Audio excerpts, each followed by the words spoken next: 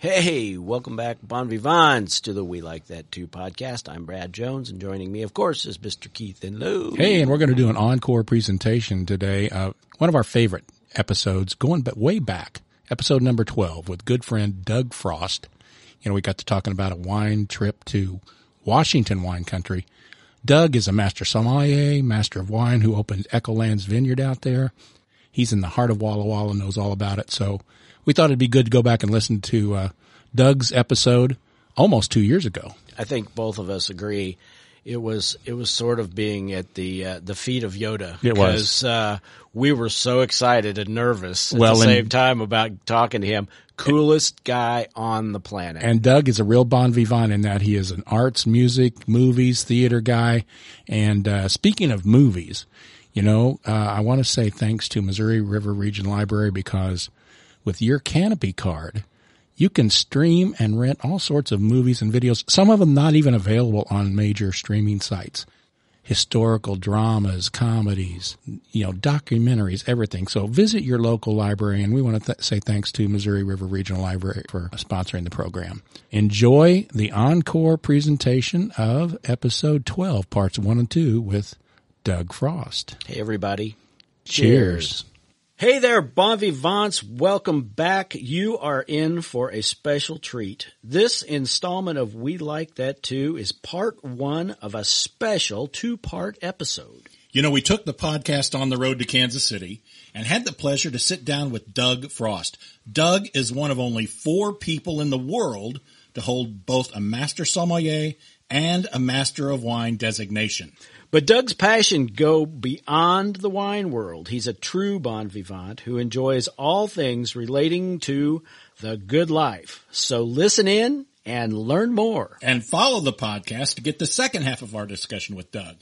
We know you'll like it because we like that too. So you like bold red wine most of the time with notes of fig and raisin. You like a cold brew and pitching horseshoes as the sun is fading.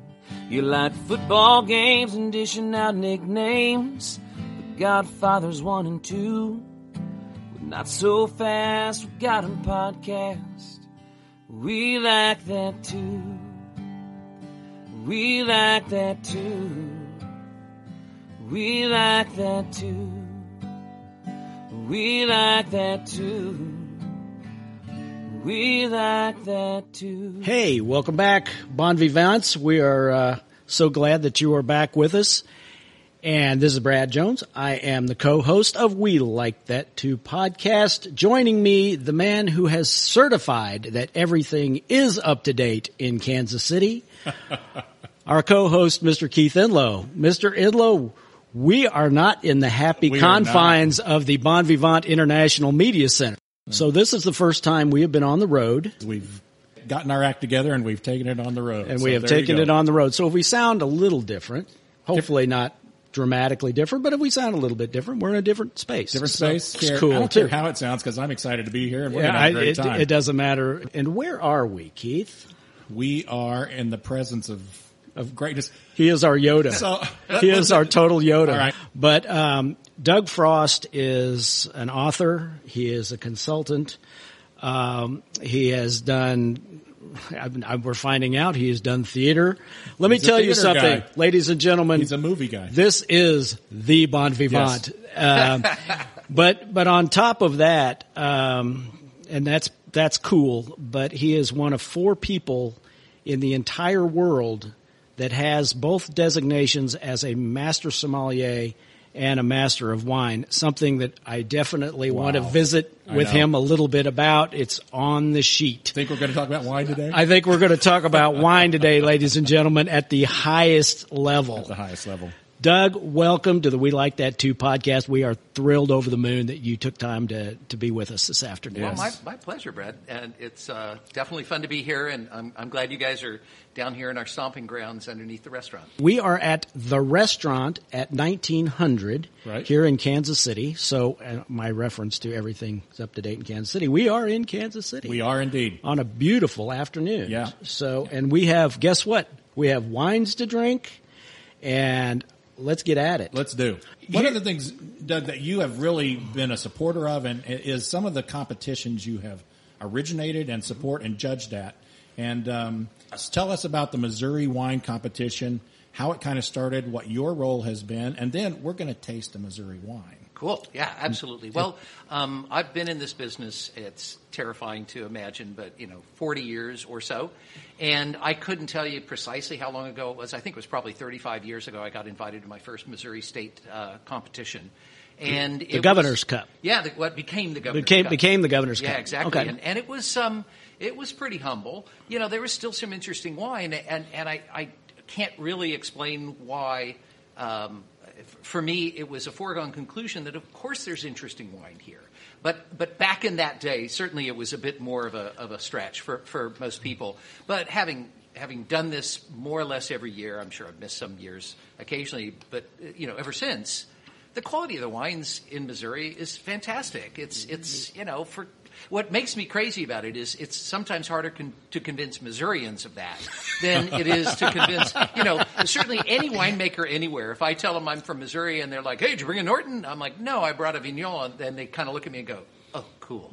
There's this halo effect, frankly, because most, let's say, California winemakers know it's a hell of a lot harder to make good wine in the Midwest with our, weather challenges with grapes that a lot of times people haven't been working with for hundreds of years. Right. They've been working with for, 10 years. I kid Jim Anderson. I said, there's two numbers that you have to know about Missouri wines. And he said, what's that? I said, 0 and 100. Our vines have to put up with 0 and 100 degree heat. And I know that Pinot Noir is persnickety grape and all that. They don't have to deal with 0 and 100. Right. So that's a free quote. You can use that anytime. You have to know two numbers in Missouri about Missouri wine. Yeah, it's tough here. It really is. I certainly remember having a conversation about this some years ago. We were talking about Riedel, and I won't name the person, but one of the winemakers, when George Riedel asked, so what is the climate here? Is it a cool climate or a warm climate? We all kind of chuckled because it's what month do you want to ask? Yes. Asking about here. Yes, it is. Which day are you asking about? Then one winemaker who should remain nameless, who isn't much of a factor anymore, piped up, oh, it's a cold climate. And we all kind of did the, you been drinking already today? Because we're just getting started. Come visit in August. No kidding. And the other tale I used to tell people about the trying to grow grapes here is that I brought 4 Zinfandel sticks back with me many years ago from Storybook Mountain Winery in northern Napa. And I planted them right along the driveway. And I lost 2 to mildew. I lost one basically to the freeze, and then one, it turned out I planted way too close to the basketball goal. So, it basically, it's difficult to grow grapes here. I'm just going to say. There are 4 examples for you. So how has the competition evolved over the years? I mean, you mentioned that Missouri wines have certainly evolved, and I believe that to be true. I'll put it that way. Well, as Jim said, we've got about 125 wineries in Missouri. Right. It's where I think the last I looked, we were 11th or 12th in. I think you're right. I think we're number 12. We not quite cracked the top 10, but we're close. We're pretty good. Yeah. It's been 100 years since we were in the top 10, but we were 100 years ago. I mean, it's not a new thing. Watch it every year. I guess we all look at each other, and some of the same people are there, like, we were just talking about Kat Neville from Feast Magazine. Glenn Barjat has been there forever. Bob Foster, who's one of the wine writers for the California Grapevine out of San Diego, is always there and has been for decades. And we all, and the rest of us, we all look at each other and compare notes midway through to go, what'd you see? What do you see that's going on? And so I could say probably 10 years ago, we started to see the evolution of Norton into varying styles. And so it would be kind of like, well, which style are you going to vote for? And now we really struggle with it because it's like there's, multiple styles of Norton, whether we're talking about a kind of a claret style, which is going to be softer and rounder and drinkable, but still sort of asking for a little bit of age, or a big, bold kind of international style where it's just massive fruit, just knock you over the head, or a port style, or even something lighter than that, even rosés and things, all sorts of different styles that will happen. And where once it was like, well, this is that one good example of that style. Now it's like, oh my God, I have a dozen good examples of the claret style. I have a dozen good examples of the international style. It has become very complex. Let's say over the last 5 years, Vignale has evolved. Whereas 5 years ago, we would say, well, Vignale is great.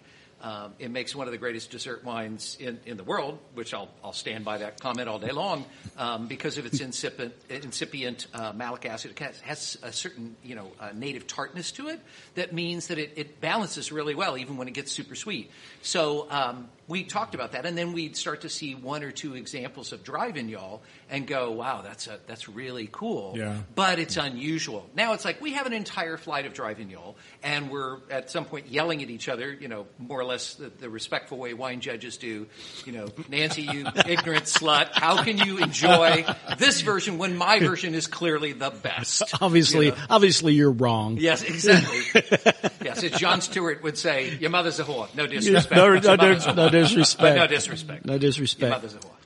Well, this may be an ideal time then to let's get into our wine early because this is the wine guy. Because that's what we do. And so whether the wine guy's there or not, that's what we do. You drink all day if you don't start early. We don't have one bottle as our first part of the subtitle for no reason. This is a Governor's Cup Award winner, right, Brad? 2019. It is a 2017 Stonehill Chamberson, and I'm going to let Doug talk a little bit about the Chamberson grape because it's another grape that we have in Missouri that's it's a little fruitier, I think. Yeah. It's a little drier. It's dry-ish. It's not maybe as dry as a Norton. And I'm telling Doug Frost. I was going to say, I thought you were going to let him describe it. I actually just wanted to see if I got a couple of them right. Remember what we said about how we're not going to try and educate Doug? Yes, Chamberson is just, I think right now, and this is definitely, heresy, but it's the most interesting red grape in Missouri right now. And I know to say that and having just sung some praises for Norton is wrong, but I'm sorry. This is just the world I'm living in right now. I really, really like this wine. And I think the Chamberson grape, it's been around a while. It's one of the progeny that was created in the aftermath of the phylloxera crisis. Basically, phylloxera is this microscopic bug that destroys. It shows up in Europe in the 1860s. It comes from the U.S., where it has lived alongside all the grapevines that are native to North America for thousands of years, and so they coexist. Well, there's a different species of grapevine that's in Europe called Vitis vinifera, and it has not evolved alongside phylloxera. So phylloxera shows up courtesy of some shared vine cuttings back and forth between the U.S. and France, and within 40 years has almost destroyed the wine industry of Europe. It happens pretty quick in some places, slower in others, but the bottom line is places like Bordeaux were producing 10% or less of the amount of wine they were making before phylloxera showed up. So everything's in complete crisis. We learned quickly, well, if it coexists with American vines, let's just plant American vines. Oh, we don't like those grapes, so let's just graft a European vine on top of it. And that's how probably, 90% plus of the world's vines are planted today because phylloxera is spread all around the world. Well, there was another way to do it. Of course, people tried lots of things. They squirted mustard gas into the soil. They flooded the vineyards. They tried everything. Wow, I hadn't heard that. That seems a little harsh. Actually, I was just in a wine museum a week ago, and I found pictures of the injection needles that they use. They're 3 foot long, and you squirt mustard gas in. It's wow, and it didn't work. So why are we doing this? It's like, and they screwed it up. Yeah, exactly. Surprisingly, it did not work. Well, so some people said, well, what we need to do, since we don't like the wine that comes from these American varieties, and these American varieties would have been things like Concord or similar to Concord today, they weren't happy with the wine there. Let's crossbreed it. And then maybe we can have the resistance to phylloxera in the same grapevine that we can utilize to make wine. And if you will, that's where Chamberson comes from. Accidentally, that's where Norton comes from. That's where things like Vignale and Sauvignon Blanc and Vidal Blanc and all that stuff comes from, is a series of breeding exercises starting way back in the 1890s. Most of this, like Chamberson, is one of the, as memory serves, Jacques, I think it's Jacques Save was his name. We call it Sauvignon Blanc now after him. But he, his brother, his father, They all bred a bunch of grapes. Other people took them on, and eventually we end up with Chambourcin. And Chambourcin does a pretty good job, but these grapevines are illegal in Europe. Aside from one that's used to make Armagnac, you can't grow any of these hybrids and make legal wine out of it, except there's one or two examples in England and this hybrid that's used to make Armagnac. But it showed up in Australia, and it showed up in America and made some interesting stuff in New York, eventually makes its way here. And there were some decent examples of Chambourcin here in the 70s and 80s. Not much. Really, for me, it was kind of like, I don't know about that grape. And in the last 10 or 20 years, every time I taste one, certainly the Chambourcin flight now at the Missouri state competition, we used to argue who would get it. Now there's enough great Chambourcin that the two panels, one panel gets a really good flight, the other panel gets a really good flight. And then we make fun of each other. You chose that one? Well, ours is so much better. It's like, well, this is delightful. It is, isn't it? So walk us through, give us a crash course, and I know you probably get tired of doing this, but give us a crash course in how to approach and appreciate this wine. I think any wine. For that exactly. I think any wine deserves a little bit of time. So unfortunately, most of us are just taught to grab a glass, throw it in your mouth, swallow it, and go, yeah, that tastes good. And the taste good is probably going to be partly sugar in many instances, particularly when it comes to the Pepsi, Coca-Cola. Remember the Pepsi challenge? That's because Pepsi has a little bit more residual sugar than Coca-Cola. So if you give somebody two tastes, immediately the Pepsi will, quote, taste better. So, that at least that was how the commercial went. So for me, wine is benefits from a bit more attention. A lot of people will spend a lot of time looking at a wine, and certainly the color of this wine is really pretty and vibrant. It is. It's nice. Purple pink with dark red in the bowl. But I'm kind of like, whatever. I'm into how does it taste, how does it smell. The aroma on the wine is exactly what you would hope for from a Chambourcin. It's got a really good. It's got a great nose. Yeah, it's like raspberry. It's a noseful. It is. It's a noseful. Raspberry. For sure. Yeah, it's like black raspberry, red raspberry, touch of blueberry, a lot of black cherry. It's just like this whole cornucopia of fruits that have been ground up and they're just fresh. A lot of times, particularly in the old days when people were trying to make really good Norton, the belief was that the key to Norton was you leave it in barrel a long time. And what happens when you do that is you end up losing all that bright fruit, and it becomes more like raisins or dates or figs, and it just doesn't have that freshness. This thing is just as fresh as it can be. It is. It's really fun. I do get the fruit, but there's something underneath it that's kind of leveling it out. It's not. I don't know what that is either, but it's almost like when they gave you, like there's a shot of cassis there, and the classic way to make a creme de cassis is you use not just the berries, not just the fruit, but also the skins and the stems and the seeds. The leaves and the stems and the seeds. And it's almost like there's like raspberry leaf in there, a strawberry leaf in there, or something like that. It is an earthiness almost. Yeah. It's more like fresh humus, fresh soil. I kind of get that with with Nortons too. Yeah, for I sure. I get sort of a. I don't know if there is such a thing as a real Missouri terroir, but for Norton grape, it can be a little funky, It can be, sometimes a little earthy, sometimes even a little musty. And the thing about Norton for me is I've been talking Chambourcin for the last 5 or 10 years, and taking Chambourcin around when I'm trying to show somebody from another country or. Like California, which is another country. I'm trying to show them. I'm trying to show them what's going on in Missouri.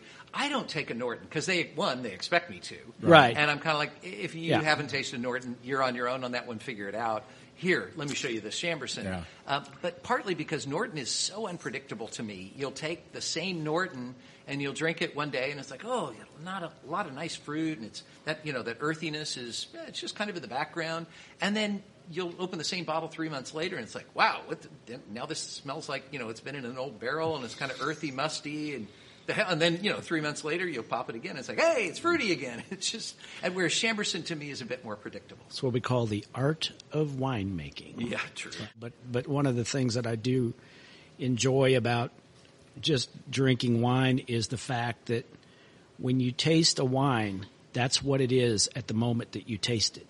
I think there's something beautiful about that. I really do. I don't mean to get weird, but I think there's an art in winemaking that when you drink it right now is what it is right now. Right. When I go back and I drink it 15 minutes later, it's what it is then. You know, one of the best wine tours we ever had, Janet and I went to Temecula, California, which is one of the newer appellations for California wine. And I say new, I don't know how long it's been, but they're still in their sort of developmental stages.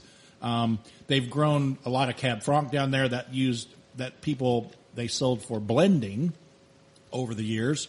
But one of the best tours we ever had was in a winery down there, and a young man, wise beyond his age to me, took a bottle, and everybody had their tasting glass, and took us out into the vineyard and did such a wonderful job of explaining just what Brad is talking about. His passion for wine, because wine is ever evolving, ever changing, from the moment it's picked to the moment it's fermented to the moment it's aged in the barrel, taken out of the barrel and bottled. It is constantly in transition, and it's never the same from one second to the other. Now, we don't have the palate to discern always second to second that difference, but certainly over periods of time, how it always changes. So I love that tour. It was inspirational almost. Yeah, I bet it was. I completely agree. I mean, certainly there's one of the arguments in the wine industry and in the wine community, I would say, which is, kind of everybody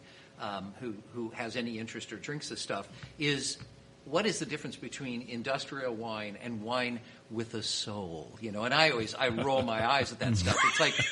It's like that's kind of the stuff I hear from the natural wine movement people as well, that, well, this wine is an industrial, it's commercial wine, it has no soul. And I'm like, well, okay, for one thing, I can line wines up in front of you and make you guess which is which, and you won't get it right. So I'm going to call BS on that. First off, but there is this thing about the purpose of a large-scale winery is to make a predictable wine. And I remember years and years ago, a guy who taught me a lot about wine. He's since passed away, but at the time, a young winemaker named Greg Upton, and he was the winemaker for Franciscan and Estancia. And I pulled out a 10-year-old. I remember it was the '85 Franciscan Merlot. I pull it out. It's like 1995, and we tasted it, and he's kind of looking at me like, why the hell did you bring this? And I'm like, oh wow, this was so good, man. It's probably not as good today, and he just looked at me and he said, Doug, I didn't make this wine to age. Why the hell would you save it? And it was like, an important lesson for me to learn that every winemaker, if they're good at what they're doing, looks at their audience, looks at the audience for this wine and tries to make the correct wine for that audience. And when it comes to kind of the bad mouthing that some, particularly youngsters, have about wine, that, oh, this is a commercial wine, it's so predictable. I'm like, well, damn it, that's what it's supposed to be. I'm supposed to be, not to use a name, but to use a name. I'm supposed to be able to pick up a yellowtail and know what the damn thing tastes like, whether I'm in New York, Sydney, London, or whatever. That doesn't mean that, for me, that's not very interesting, because I'm exactly where you're at, Keith, which is, I love it when I pick up a glass and I go, wow, that's not what I expected. That's different than the last time I had it. And then I stare at it for a while and swirl the glass and do all that stuff and then go, oh, no, here you go. Yeah, this is what it was last time. And then, 10 minutes later, I'm like, yeah, except now it has that herbal thing. What's that herbal thing all about? That reflects a winemaker trying to bring out the most interesting thing they can. And the two worlds are not diametrically opposed, and there's no line between them. But I do think it's important for us, particularly us snooty jerks, in the ranks of sommeliers and such, to remember every wine is being made for a particular audience, and we need to respect that.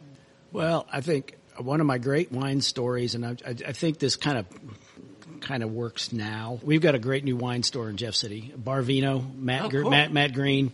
Got to check it out. I don't know it. We're going to talk to you about that later. Yeah. But you do need to check one it night out. He comes over and he whispers in my ear. He goes, Brad, are you going to be here for a while?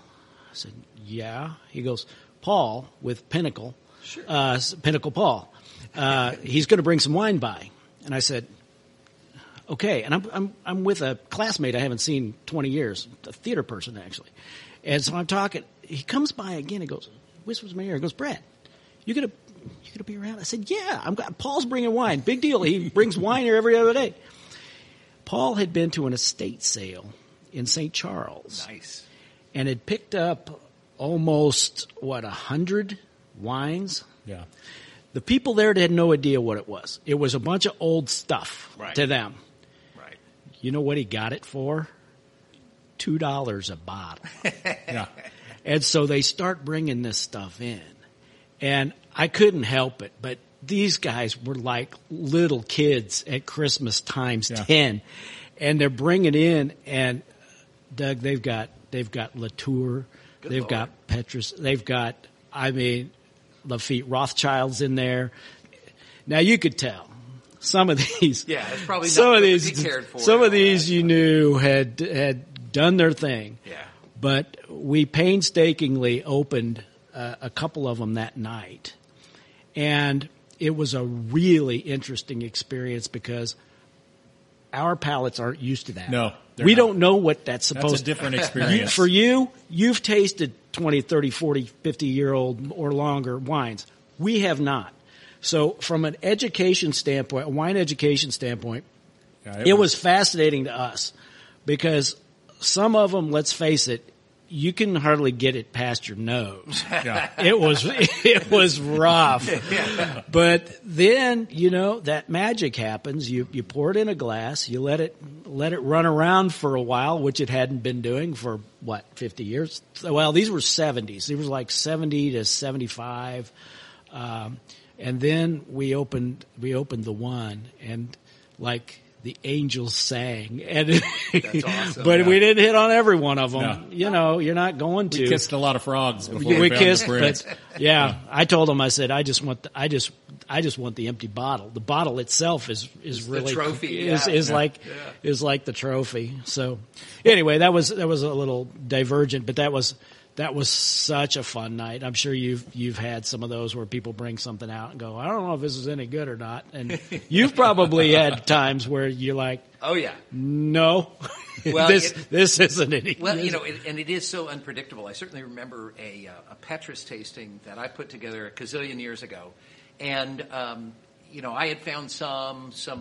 There was a collector who was kind of had the heart and soul of this tasting. It was like 15, 18 vintages of Petrus, going all the way back to 61. And this is many years ago, but still, it was, even back then it was rather expensive, but it was affordable back then. Things weren't as crazy as they are today by any measure. Anyway, one of the bottles, the 62, I remember, it's not as good a vintage as 61. Certainly was not supposed to be as good as 66 or 70 or 75 or, any of the other hot vintages we had there.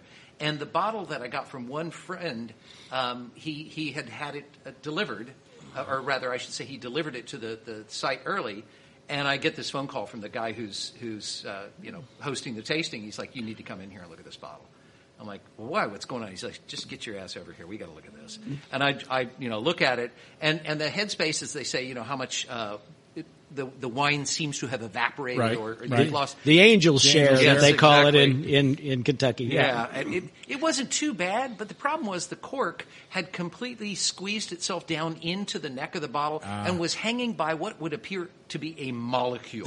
I mean, it was like, oh no, oh man. How are you going to get that out? Exactly. Well, you're definitely not. Yeah. You're just going to pour past it. But it's like, this wine's going to suck. I mean, at this point, this had to be in the mid-90s or something like that. It's 30 years old, and the cork isn't even doing its job anymore. It's like, well, that's a joke. Guess what the wine of the tasting was? The damn 62. It was amazing. It's just, wine will do that to you. Yeah, just you about never the time know. you think you know, you don't know. Yeah, you never know. Yeah. Hey, Bon Vivants, when We Like That Too was launched, we knew very little about what was needed to promote the podcast online. That's right. So we turned to Greg Arnold at GAA Consulting. GAA Consulting was a lifesaver helping us get things started. Greg is a small business owner who loves helping small businesses grow. He takes the time to listen to your business goals. GAA Consulting will custom design your website and create a digital marketing strategy to help you reach those goals. Every project is tailor-made to meet your small business needs and preferences. And Greg can teach you to manage things yourself, or you can hand things over to him and he'll lighten your workload. If your business needs help building an online presence, visit GAAconsultingllc.com. That's GAAconsultingllc.com. Custom solutions for your small business needs.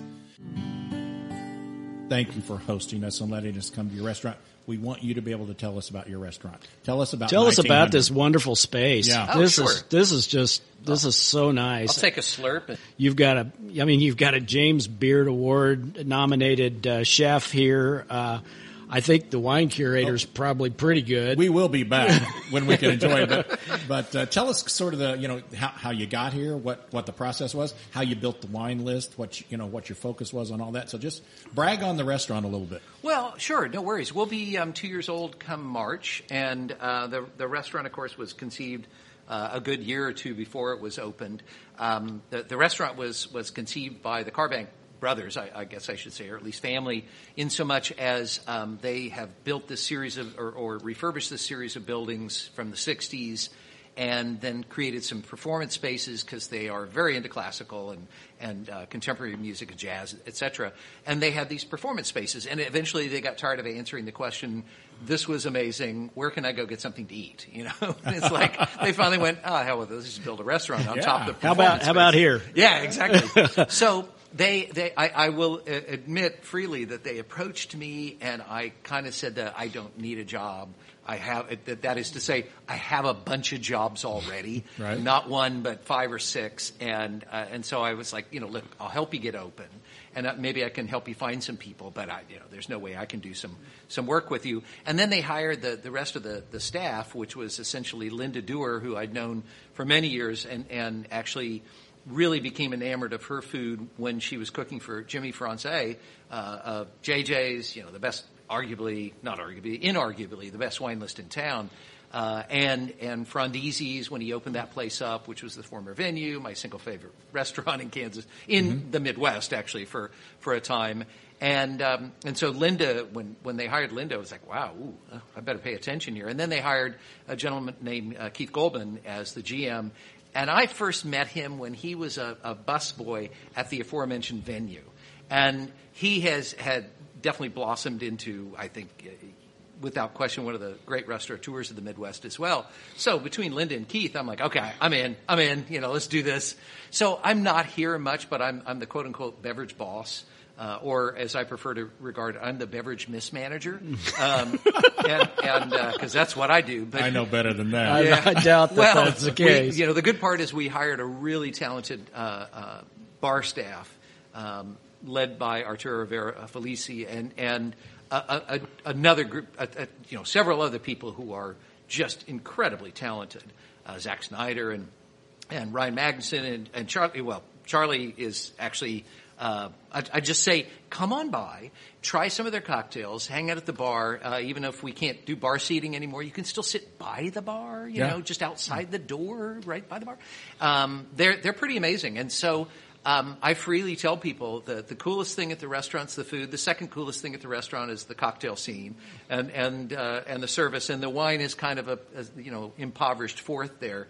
But I do my best, and it's fun. Putting together the wine list, I tried to keep it relatively simple because I did the 1,500 wines at the American Restaurant decades ago, and I no longer really care about that. For me now, it's like curate the wines for me so I don't have to leaf through a book. My wife gets really ticked off when I get a wine list that looks like an encyclopedia because she knows I'm gone. It's over. I'm just going to be flipping through this going, oh, wow, oh, look at this. Oh, honey, look at this. She's like, just give me a martini and shut up, It's like, so it's a shorter list, about 60 wines on the wine list, about 60 on the reserve list, and that's kind of it.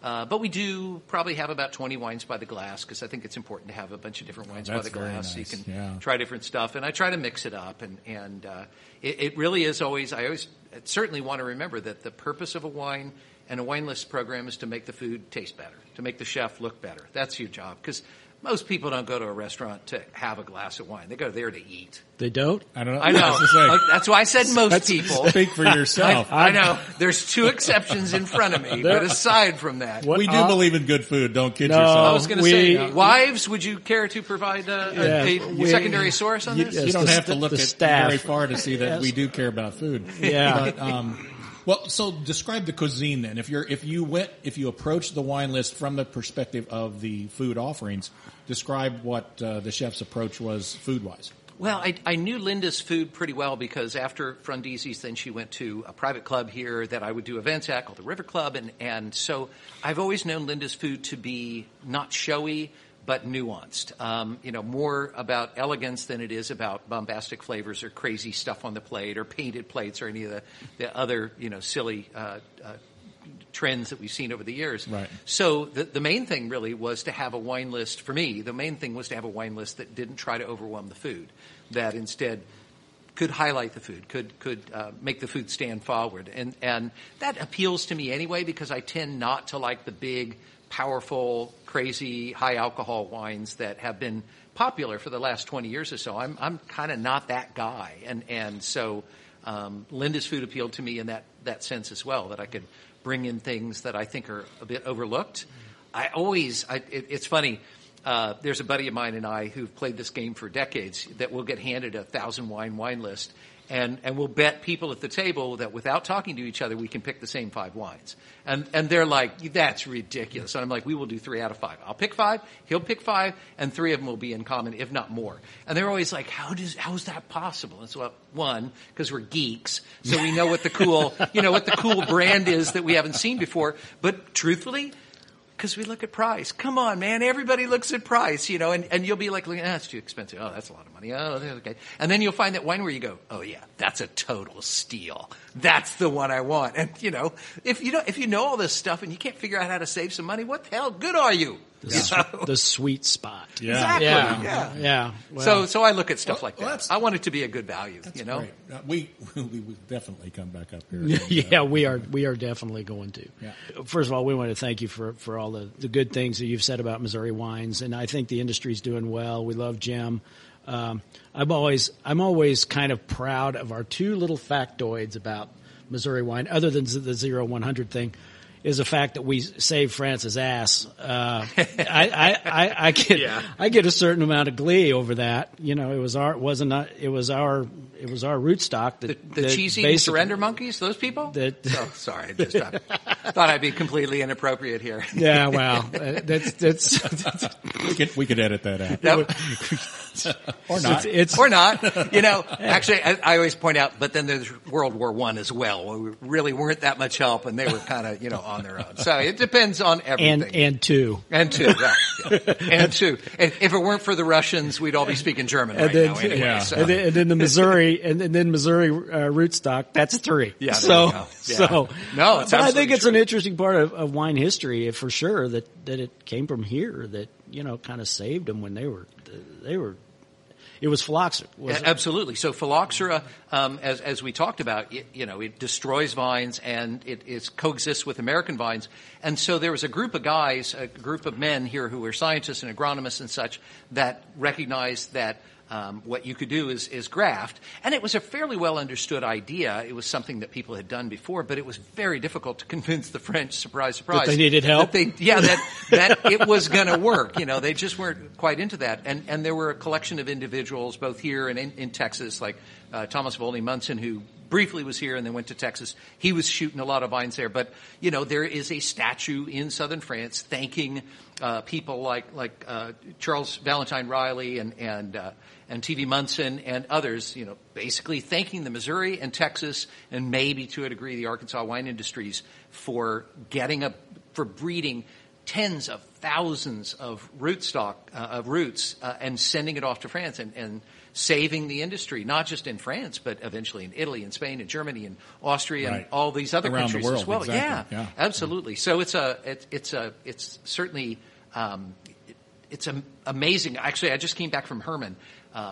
One of the really interesting stories of we love Herman. Yeah, Herman's fascinating. The Philadelphia Settlement Society that tried to move Germans into that area and got them to plant vines and grow grapes there. There was an individual there named George Georg Hussmann, and Hussmann, as we just call him today, he built a farm right on the river right there, and it's still there in Herman.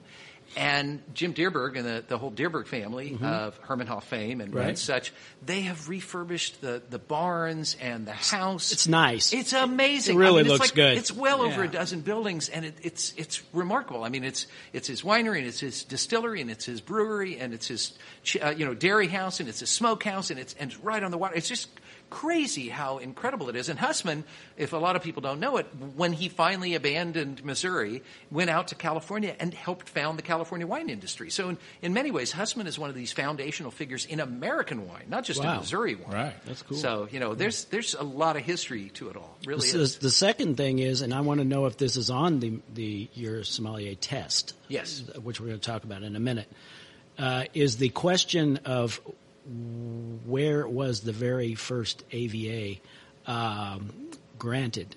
Well, this is one of my favorite questions to answer because when I took the advanced exam, and thankfully the advanced sommelier exam, I should say, and thankfully I got through it anyway. I got that question wrong. I walked out of the room, and of course there's candidates there, and they all we all start comparing notes, and we're like, how about that question? Oh man, I know that. And then somebody turned and looked at me and said, Bet you love that Augusta question, right? And I was like, what Augusta question? And everybody kind of looked at me like, you're messing with us, right, Frost? I'm like, oh, Augusta, goddamn. I did not remember the very first American viticultural area approved in the United States before Napa. Oh my God. Is in Missouri. So that's a great segue. We've talked about your designations and your certifications, but kind of walk us through how did it all start? What was your aha moment when you realized this is something I can really get passionate about and I want to pursue, and then maybe a little bit about the pursuit of it and to get where you are today with those certifications and designations? Well, I certainly didn't know diddly squat about wine. Like most people back in the 70s, as I was being a waiter at a restaurant here called Plaza 3 that's, now. That was a really nice No, steakhouse. Is it still in operation? Not really. Okay. They moved out south, and then that just closed down. I'm sure some version of it will show back up at some point. But the wine steward was a guy named John Skupny. Skupny is well known in California circles because he and his wife own a winery called Lang & Reed, one of the best Cab Franc producers in the country. He's past Napa Valley Vintners Association president. But he was the wine steward at P3, as we called it. Right. And I didn't know squat about wine, but I had a couple of good wines prior to getting hired at that place. And within the first week, Skupny pulls me over and he's like, dude, you just won the last two contests to see who could sell the most wine tonight. What's up? How much about wine do you know? And I was like, I don't know anything about wine. I just like to sell stuff. I'm out of the theater, so I can mimic a guy who knows a lot about wine. Right. Make it up. Exactly. Make it up. Thank you very much. And how can you tell when a salesman is lying? His lips are moving. Yeah, exactly. So Skupny said, well, you want to go to a wine tasting? I'm like, yeah, sure, of course. And honestly, it was that moment. We went to this tasting. It was a bunch of Bordeaux. I had some decent wines, but it's like the scales fell from my eyes, or actually probably more accurately, within 2 or 3 tastings, I'd sort of had my sense of smell turned on. I suddenly started paying attention, and it was, honestly, I remember that. Aha is not at the tasting. It's later on. I'm walking into a room, and I'm like, what's that smell? What's that smell? Wow. What's that smell? All of a sudden, I'm paying attention. And it's as if I had, I'm one of 3 boys, you don't pay attention to smells, okay? It's not a good idea. Or the ones that you do smell, you don't want pull to my pay finger. attention Bless you. to. Pull my finger Yeah, ones exactly. are good. Yeah. When you got brothers. Yeah. Dirty Jim socks is not a pleasant Yeah, smell. exactly. So it really was, that was very much an aha. And Skupny is my first mentor, but working in Kansas City as a young adult, and working at restaurants here, there was just, and remains, a really good scene here, like in most cities, of people who are enthusiastic about wine, but everybody was willing to share. Everybody got together and tasted wine together. We talked about it. We blind tasted each other constantly. So I still remember the first time I sat the MW kind of entrance exam. I was seated next to, at the time, a well-known wine writer out of Chicago who had kind of famously flunked the exam 5 times in a row.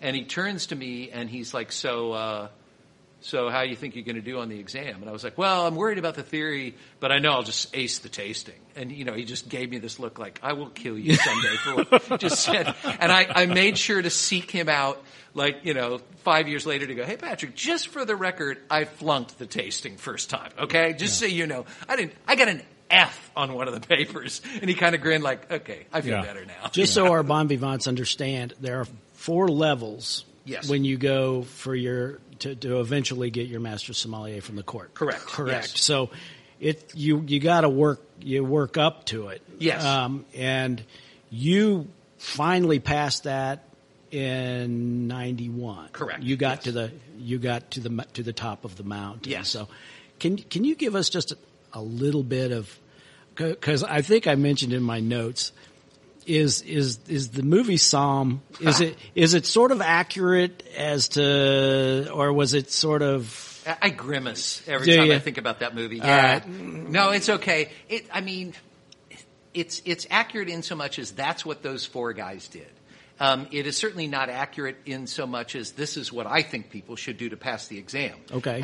And 3 of the 4 eventually passed the exam, but I think the movie had chosen to show a certain testosterone poisoned side of the Master Sommelier program, and so it missed the entire point of the program, and the examination is hospitality.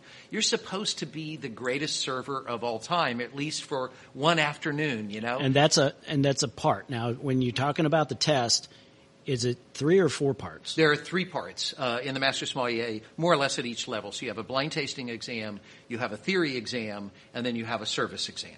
And the most important part definitely is the service exam. And that's the part at which, you really want to show that you're a consummate server, that you love this act of hospitality, that you're willing to make these people happy through the vehicle of alcohol, which is not that damned hard to do. And do you actually walk in and you have a table of, are they other master sommeliers? Yeah, you walk in. And you have to serve them? You're probably dealing with a table of some of the unhappiest master sommeliers you've ever met. There's at least one there who's in a really bad mood, and you better deal with it now. Just looking to pick you apart. Huh? Yes, exactly. One of my favorite stories ever is a particular. I was a surly examiner at several times, and there was a sommelier who passed his masters at that moment. But I was not trying to be surly, but my job was to keep picking away at the answer until they either recognized that they just couldn't answer that question appropriately because it was a question that didn't have a good answer to it. Or most of the time what they do is they start arguing with you. And it's like, well, that's not what service is. You don't argue with a customer. And I'm not trying to be a jerk. I just am like, but I find the hole in what you've just said and the illogic in it. And the sweetest, one of the sweetest master sommeliers of all time, he tries and he tries and he tries. And then he just gets this look, this frightened look, and he walks over and stands right next to me and says, "Sir, I don't think I can make you happy today." and nobody laughed, but inside we were busting a gut because it's like, dude, you just passed. That's what somebody who believes in hospitality would do. I'm so sorry. I don't think I can make this work. I can't fix this. You can't say you are just too big of a jerk to be helped tonight. It's not a good move. It's just ridiculous. I'm glad we talked about that. That was one of the things we wanted to cover. About I feel so much better. So we've talked a lot of wine today. We've talked a lot about wine, and again, thank you. But the third element of this podcast is the most popular element, actually, is the 3 top picks. Yes. So we're going to transition into the 3 top picks. And we're not going to talk about 3 top wines because that would be superfluous. That's too easy. Yeah. So we know you're a movie guy and an entertainment guy, so we're going to go 3 top guilty pleasure movies. Okay? Yeah. So Janet asked me when we chose this category, what's that mean? To me, guilty pleasure means anytime it's on, I will stop and watch it. It is not necessarily and probably not a highly critically acclaimed or box office hit, but for some reason, I just like it. And so we're going to go 3 top guilty pleasure movies. And they don't have to be a 3, 2, 1. And, we just we don't do pick them in 3. order, Oh, and by the whatever, way, so. we cheat. Yeah. And we have honorable mentions. It's our show. We have honorable You mentions. can make up the rules. We can't make up, we can't limit it to Do 3. we start at the top or do we start at the And bottom? we cheat. You can do whatever you want. This is loosely. The only rule is that the guest goes first. Yeah, the guest gets to very go good. first. So, and then Keith will do one. I've got we'll one. Make a round. So Cool. you'll Okay. do one. We'll do our second and our third. So that's the way we'll do it. Well, the number one's easy. Okay. It really is. Just because I would absolutely stop whatever I'm doing to watch this movie if it's on. It doesn't come on much, but that's okay because, of course, I own, a DVD because I owned a VHS.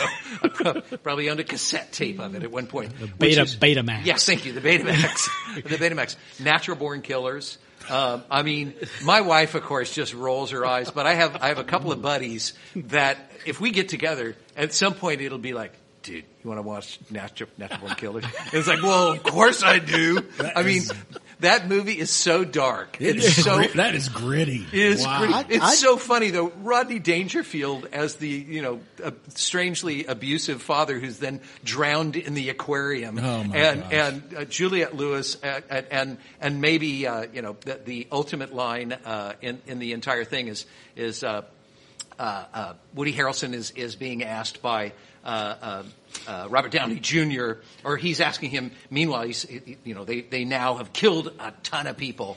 And they're saying, so we're big stuff now. And Robert Downey Jr., who of course, plays it as an Australian, TV guy. He's like, so are we the biggest? And he's like, oh, you big. And he's like, yeah, are we bigger than, Son of Sam? It's like, oh yeah, crushed him on the numbers, Are we bigger than John Wayne Gacy? Oh, no contest. And it's like, how about Charlie Manson? He's like, nah, it's Manson there. And Woody Harrelson's comment is, it's pretty hard to beat the king.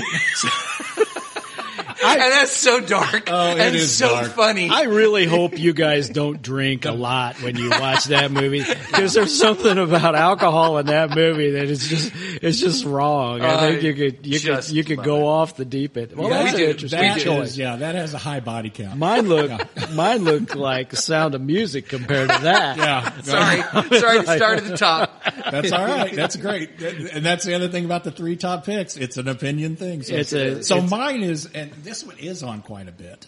The other thing so my 3 have 3 things in common. I don't own copies of them, although I watch them all the time, and they all have 3 phenomenal villains in them. So Heartbreak Ridge is one of mine.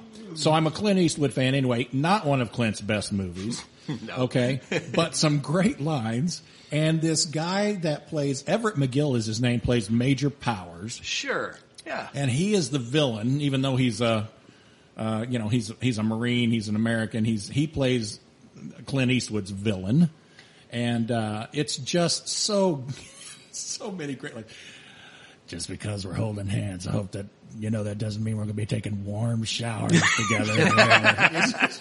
This rough and tough guy. Oh, it's so fun. I love Heartbreak Ridge. I just, and it's, it's not Vietnam. It's not World War II. It's Grenada. It's Grenada. Their moment to shine is the weekend they invade Grenada. Nice. So nice. So Heartbreak Ridge is my number 1. Or my first one. Yeah. Well, I've got a military one too, okay. And I've kind of loved it ever since I was a kid, and I've always watched it. I just love the Guns of Navarone. Was one of my favorite. Gregory Peck and Anthony Quinn and David Niven, and David Niven is great. You're supposed to be some kind of munitions expert. You better start figuring it out because I'm ready to use them on you right now. But I love the Guns of Navarone. Yeah, that's a good one. I thought that was a classic. I've watched that one a bunch. Yeah. Well, I'm going to go completely the other direction on, I guess, my second, and I would gladly watch this anytime. And again, have to have a copy because you don't run into it. But Jean Cocteau was a French artist, writer, playwright, filmmaker. Beauty and the Beast, which, if anybody who's seen the Disney version knows, it's basically stolen almost cell for cell. from almost Jean scene for Cocteau's scene. It really version. is. Yes, exactly. I mean, they went ahead and just said, well, let's just, the guy's dead. Who's going to know? Sort of thing. It's just, my wife sort of rolls her eyes at that, but at least she doesn't find me horrifying like she does when I'm getting excited about natural born killers. That would be more worrisome. Yeah, exactly. But she still is like, seriously, you want to watch that again? Huh? And I was like, it's such a great movie. It's a beautiful movie. It's really wonderful. I mean, it's just, it's the bomb. But Doug, I mean, the other reason I appreciate that movie too is it's, I think, probably one of the earliest really good adaptations of a classical story. Yes. A classic tale. Yes. Brought to film. Yeah. And that isn't always done well. No. And so, good choice. I don't see it very often, though. No, I mean, you got to kind of look for it, don't you? I'm a TCM fanatic. So, yeah. Oh, so my brother. So is Brad. I love TCM. It's true, and particularly I love what Eddie Muller does with Noir Alley. With his commentary. Noir Alley. Yeah, it's great. He shows great stuff, and it's tons of fun. So my second one is Die Hard. Okay. So that is totally everyone's Christmas movie. So that's the bonus for Die Hard is Christmas movie or not Christmas movie. That's very true. That's the argument. But again, classic villain Hans Gruber, Alan Rickman as Hans Gruber and the Asian Dawn. It's what a great, and Alexander Godunov. The long blonde hair. Oh, sure. He's a ballet dancer. He's a ballet he dances dancer with Baryshnikov with the Moscow Ballet. God, you're great villains and some great lines. Come out to the coast, have a good time, and spend a little time together. Yeah, I love Die Hard. Yeah, I'll watch it anytime it's on. All right. This is on like every week. Trading Places. with Eddie Murphy and Dan Aykroyd. I don't know. I just love that movie. Hilarious. And Ralph Bellamy and Don Amici. Oh, those two, right. those two curmudgeons, I think make the movie. I think they are just absolutely, and I really think it's one of Eddie Murphy's better movies. Oh, I do and too. He's made one a of his lot first, of, actually. Yeah, and he's made a lot of stinkers Don't forget, too. Well, Aykroyd has too, but I think the two of them together, I think was. Don't forget Jamie Lee Curtis. Oh yes, and Jamie Lee, of course. That's right. That's all I'll say. And that's all I got to say about that. That's a good one. That's good. Yeah. And I suppose if using the theme again of what would you stop doing, whatever you're doing, just to go, well, no, I'm going to watch this. If Young Frankenstein is on, I am going to stop whatever I'm doing. I'm sorry, Frau Curse your eyes. Too late. Too late. Could be worse. Could be raining. That's right. Look, the violin. It's still warm. Roll in the hay. Elevate me. Now? Yes, thank you. We know all of them. We can basically do the entire show. We love Mel Brooks and we love Young Frankenstein. I am a huge Mel Brooks fan. I was thinking, Mel Brooks?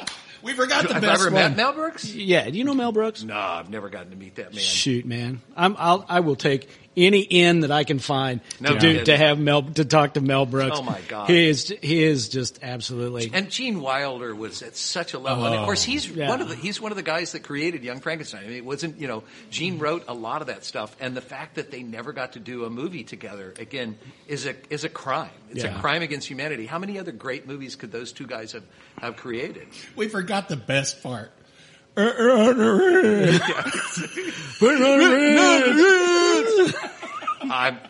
Yes. Oh, there's a me. That's a great one. Janet's gonna have to fix that. We choice. just spiked this thing off of the board. 4 or 5 quick ones, and you're off for smoking. Brag with the boys. You keep your mouth shut, Mister. I love him. I can fix that hump. What hump? What hump? Yeah, Feldman, Marty Feldman. My God, freshly dead. Yeah. Oh my Lord. Abby Normal. Abby Normal. We use that in my house all the time. What's her name? Abby. Exactly. Abby Normal. Abby Normal. All right, good choice, Doug. Oh, that may be the pick of the litter. Yeah. So this one, I catch a lot of grief for this, but I cannot help myself. Anytime it's on, I will stop and watch it. Roadhouse. Oh, sure. With Patrick Swayze. Sure. It's because it's on every 15 minutes. It's on all the time, which is why I spend too much time watching TV. Patrick Swayze, that hair.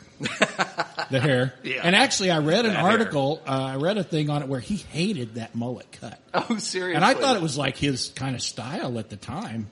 Look, it seems like I've seen him in other pictures or movies wearing that hairstyle. It's one of those things like finding out that Matthew McConaughey never wanted to say, all right. You know, like, I hate that. What? Hey, wait, what? He's pretty much stuck with that one, I think. He's adapted. He's not going to get away with it. You can't get rid of that one. You got Patrick Swayze's hair. You got Sam Elliott and that hair. Yeah. And you got That's right. Ben Gazzara. But you talk about villains. Yeah. You got to put Ben Gazzara in. It was one of the best villains. villain. I mean, you just another hate great him. villain. And he is a total a-hole in that movie. Yeah. I mean, you know. Yeah, for sure. And then you got Kelly Lynch. Oh, right. Yeah. I mean, And that's need all. I say more? That's all we got to say about that. We'll just leave it at that. So, yeah. Well, my third one is just because it is one of the greatest quote machines. We've hit some of the great quote machines. We've hit some great quotes. But A League of Their Own, I still think, yeah. think is one of the great, maybe one of the most quoted movies That's a cool movie. next to maybe Animal House or a couple of those. But it's, League of Their Own is just. League of Their Own is great. But see, here's where I don't argue with your choice. I don't consider that a guilty pleasure movie because I believe League of Their Own is a fantastic it's a fantastic movie. It's a good movie. I think all of these are really, really pretty good movies. I mean, if you want to go, like Attack of the 50-Foot Woman, you got Terror of Tiny Town. Terror of Tiny Town. I mean, you got some real stinkers. They play some on TCM sometimes, and the ones that have like the 1 star, the ones they play really late, like on Friday or Saturday. 51% Rotten Tomatoes. Yeah, you know, like, maybe they get 51%. Yeah, they're really, really bad. Great quotes from League of Their Own. I raised 2 daughters, and I quoted that movie frequently to them. But and Lovitz is great in that movie. Oh God! Yeah. Get these wild animals away from me! Haven't you ever heard of a leash? Yeah, Lovitz is amazing. There's a crazy movie, a really very dark movie called Happiness by Todd Solondz that John Lovitz has one of the great openings, and he's talking to Laura Flynn Boyle of Twin Peaks fame. Right. And they're having, you can tell instantly they're having the talk at dinner, and he says, I know, it's not me, it's you. She goes, no, it is you. So, and that's how the movie begins. This is going to go dark so fast. Give the wife a little pickle tickle. Yeah. Go on. Hate it when they get attached. Don't eat the grass. Great movie. That's great. Well, that's a great way to end the episode.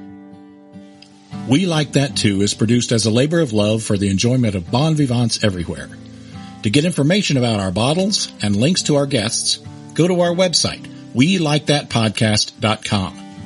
Tune in to new episodes by subscribing on Apple, Spotify, and other popular streaming apps. Please remember to rate, review, and share. And be sure to follow us on Instagram and Facebook at We Like That Podcast. So everybody, hey, remember the numbers. 1 bottle, 2 good friends, and 3 top picks because we like that too. We like that too. We like that too. We like that too. We like that too.